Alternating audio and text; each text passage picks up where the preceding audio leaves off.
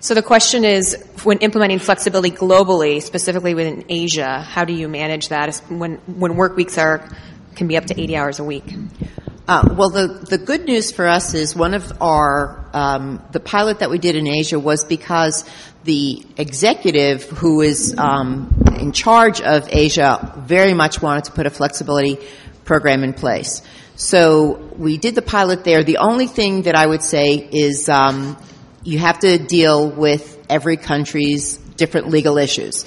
And so you're completely right. Shameless promotion for my colleague over here.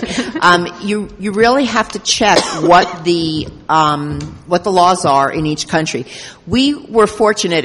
I think one of the things that was helpful was during the epidemic in China, we were one of the few countries that didn't have to shut down because we had our employees work from home. And we then were able to tell that story to other companies in China, and it helped us increase our business. So remember the SARS epidemic? Yep. We were one of the few organizations that went business as usual because everyone could work from home. And so I think we crossed that bridge early on.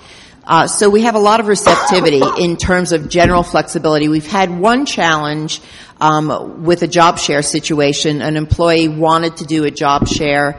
The manager didn't think that was really anything that we could possibly do. So we left that up to that same executive to say, make a decision, and if it's okay with you, we'll help that manager get over the hurdle, and that's what we did. So we saved that employee who was going to leave if they couldn't get into a flexible work week. So we haven't had a challenge with it.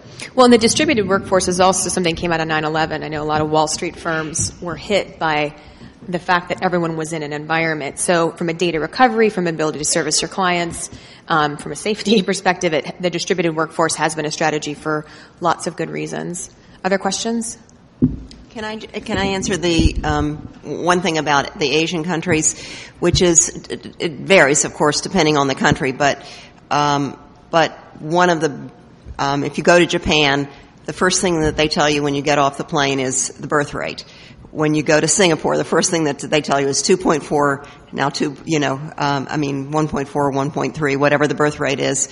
And that has been a very compelling reason for at least some countries in Asia to pay a lot of attention to flexibility because their population is aging, the birth rate is low. The birth rate is low in also a number of countries in Europe. And in the Nordic countries, which have long had much more flexibility than other parts of the world, they do not have the lower birth rates that other parts of the world do, and people are beginning to learn from each other's global experience. Absolutely.